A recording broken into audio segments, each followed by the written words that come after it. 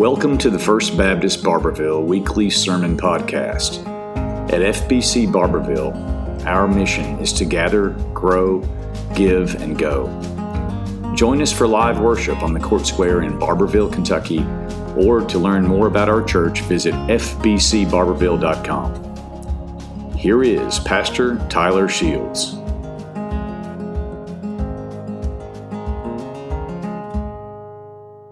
It's great to see everybody this morning. Appreciate you being here. I'm going to ask if you have your Bibles, go ahead and turn to Acts chapter 9. That's where we're going to be this morning. Of course, we'll also have the words on the screen, as usual. Last week, we looked at Acts chapter 8 with this wonderful story of Philip leading this lost man to Christ and baptizing him on the spot. I think it's just a beautiful story. And during this time, remember, the church was under intense persecution. That's what drove Philip, that and the leadership of the Holy Spirit, out of Jerusalem and onto this particular road to talk to this man. But the persecution was led by this man by the name of Saul. Saul was present when Stephen was stoned to death. He was in approval of this murder. He would enter the homes of Christians. He would drag them out, haul them off to prison. Today, we would probably call a Saul a terrorist. In our modern lingo, he was a downright terrorist, a very bad man. We would say that Saul was evil. He's unreachable, unlovable, unsavable. But then God does something in Acts chapter 9 that changes the course of history. And it tells us that even the most unlikely, unreachable person, when they encounter the Lord Jesus Christ, their life can be changed on the spot. That's exactly what happened when Saul of Tarsus, the terrorist to Christ Church, encountered Jesus on the Damascus Road. We're going to be in Acts chapter 9, verses 1 through 9 this morning. Let's read this passage of Scripture together. The Bible says, "Now Saul was still breathing threats and murder against the disciples of the Lord. He went to the high priest and requested letters from him to the synagogues in Damascus, so that if he found any men or women who belonged to the way." Now, isn't it cool that they're called the way? Jesus said, "I'm the truth, the way, and the life." Anyway, they belonged to the way. He might bring them as prisoners to Jerusalem. As he traveled and was nearing Damascus, a light from heaven suddenly flashed around him. Falling to the ground, he heard a voice saying to him, "Saul, Saul, why are you persecuting me?" "Who are you, Lord?" Saul said. "I am Jesus, the one that you were persecuting," he replied. "But get up and go into the city, and you will be told what you must do." The men who were traveling with him stood speechless, hearing the sound, but seeing no one. So Saul got up from the ground, and though his eyes were open, he could see nothing. So they took him by the hand and led him into Damascus. He was unable to see for 3 days and did not eat or drink. All throughout history, God has used some of the most unlikely people to do some of the most extraordinary things. I think of the most obvious in recent history is when God called an ordinary boy named Billy Frank Graham from a dairy farm in North Carolina, somebody that was turned away from his youth group for being too worldly. Can you even imagine? To become one of the greatest evangelists that we've ever seen in history.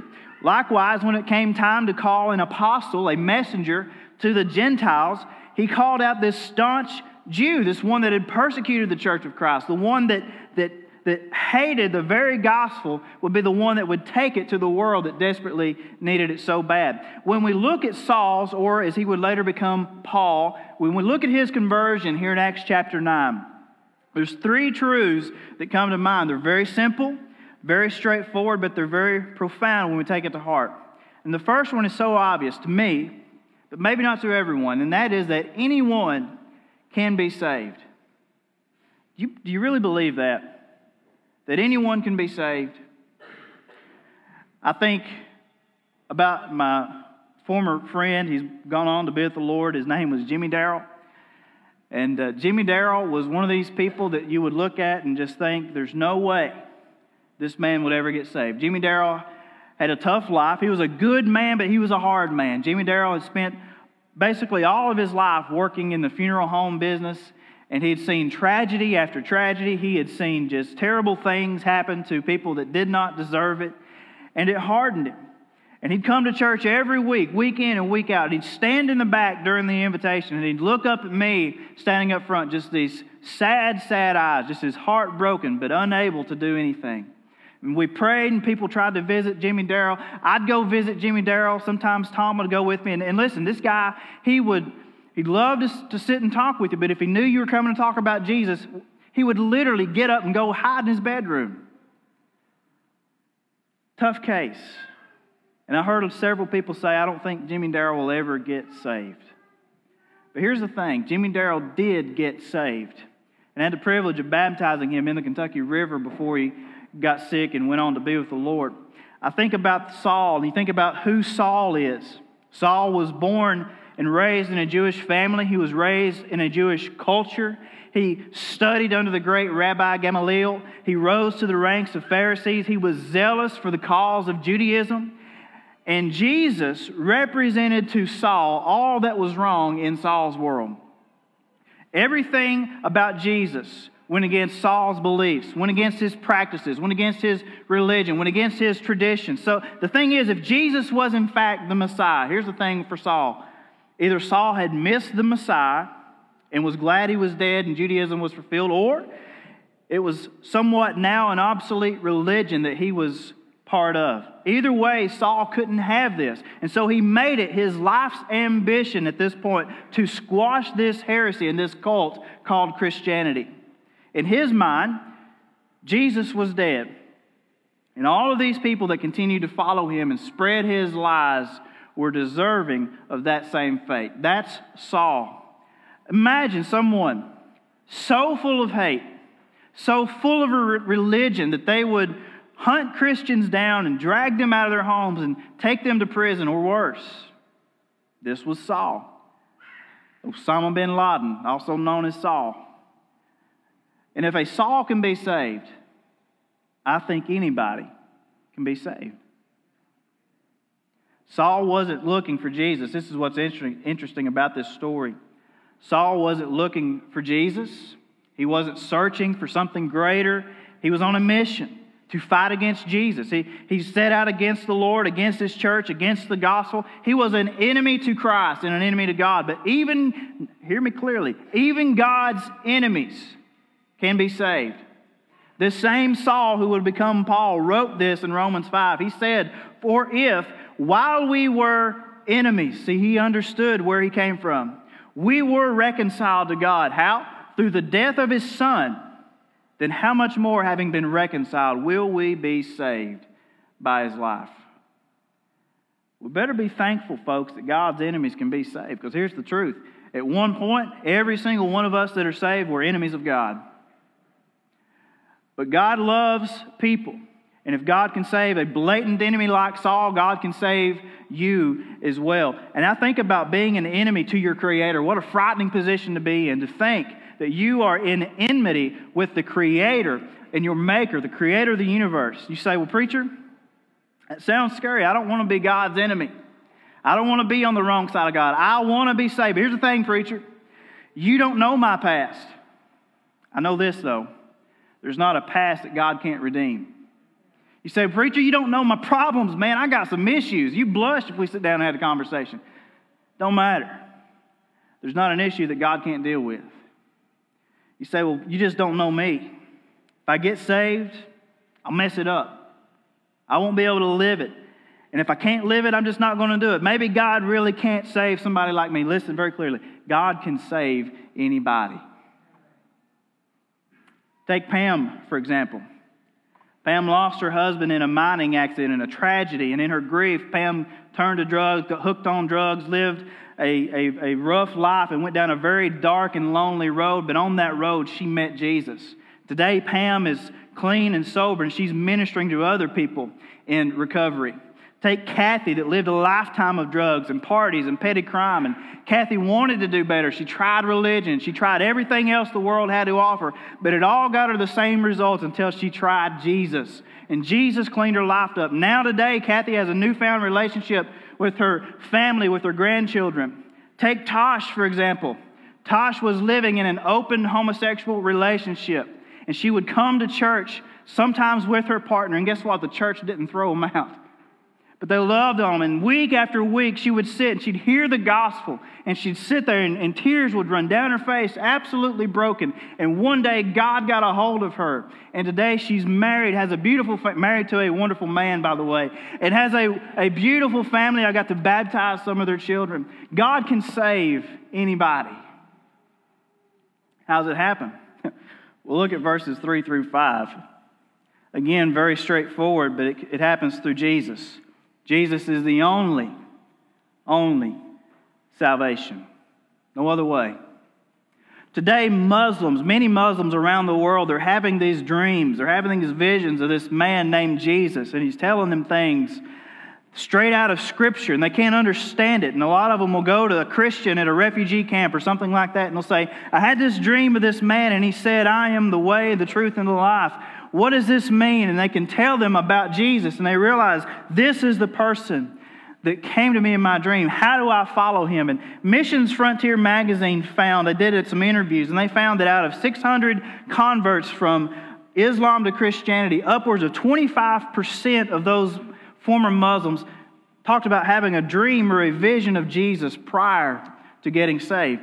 It's interesting that when it came time to save Saul, that God didn't send him a Philip.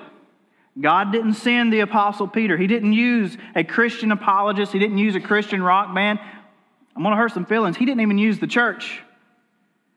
It was a revelation of Jesus Christ himself to a man on a desert road that brought Saul to the saving knowledge of who Jesus Christ is.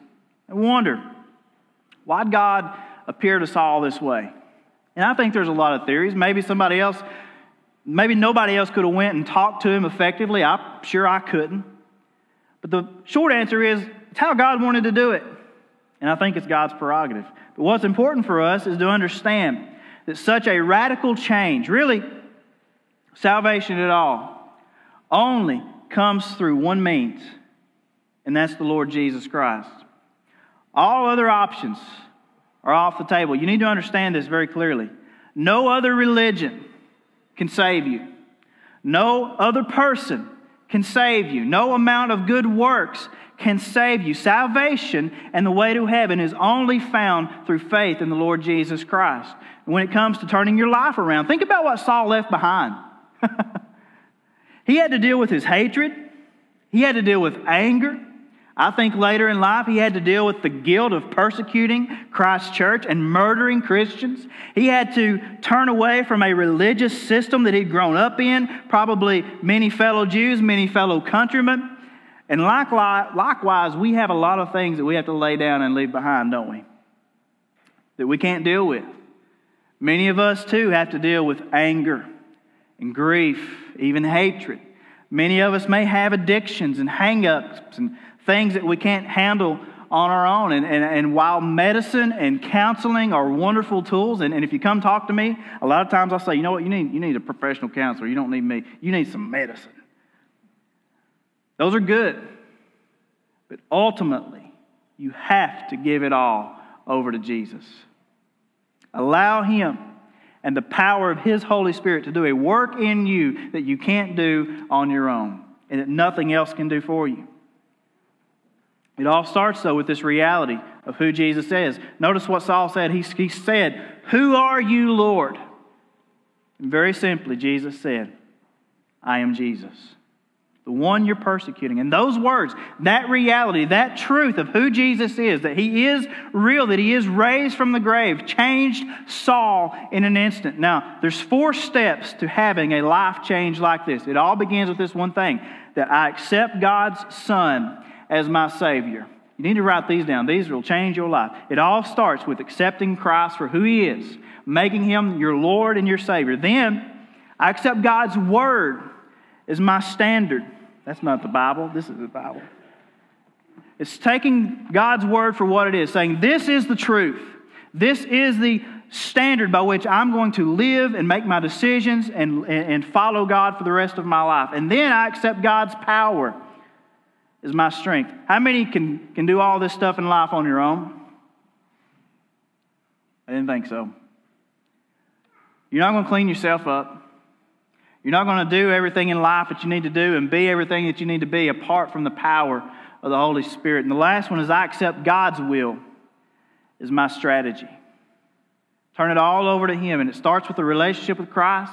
As you move through this and you grow in your faith, you accept His will for you and His plan for your life. And let me tell you something. God's plan for your life is a lot better than the one that you have. Don't learn that the hard way. You say, well, how do I do this? Well, look at this final truth. You got to realize something. In the last few verses here, we learned that God has a plan for Saul. God has a plan to use the most unlikely people, the most unlikely situations, all of these different circumstances and situations that we find ourselves in, all the good, all the bad. Listen, God somehow works it all together. And when you're going through the middle of it, you may not understand how God could ever use any of it, but He can. Watch this testimony.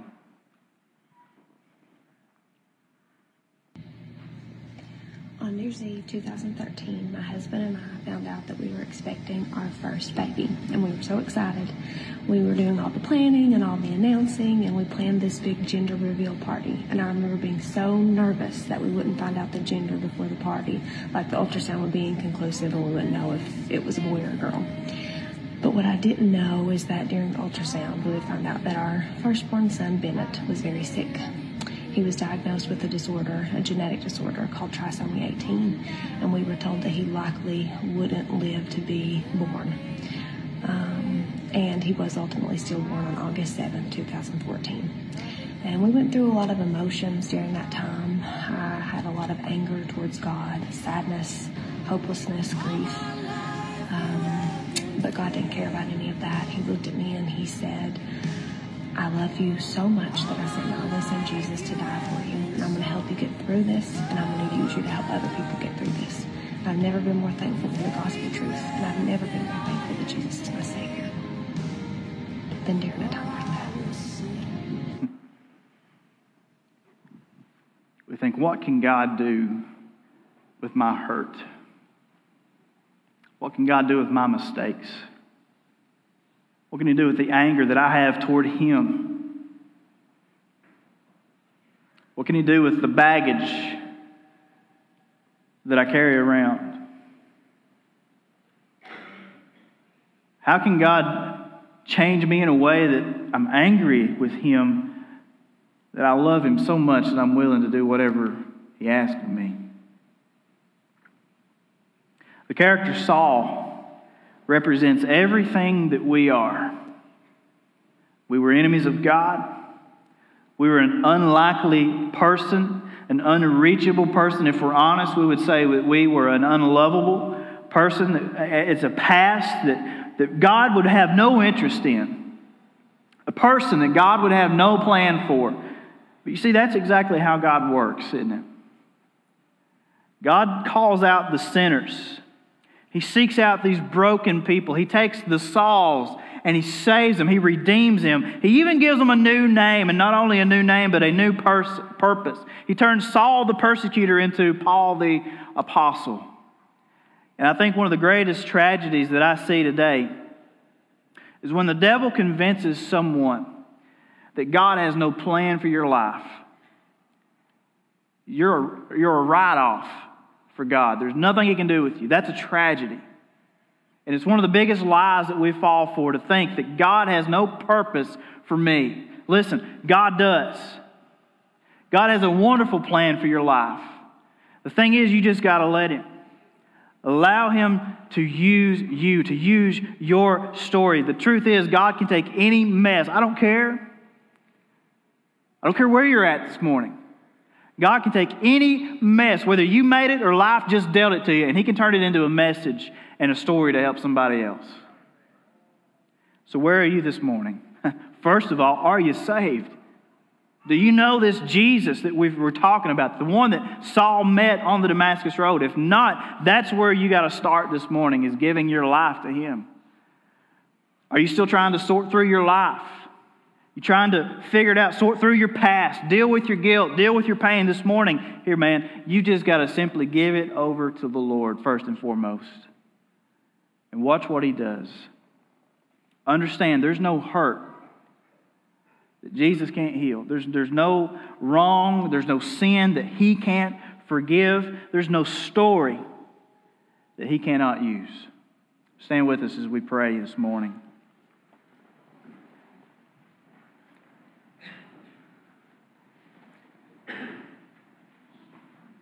Father, I thank You that You love the Sauls.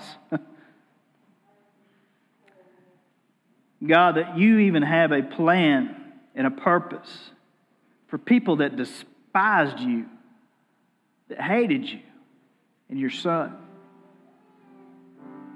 God, that You could take someone that doesn't even believe in You and turn their life around in such a radical way that they are doing good and leading others to Christ.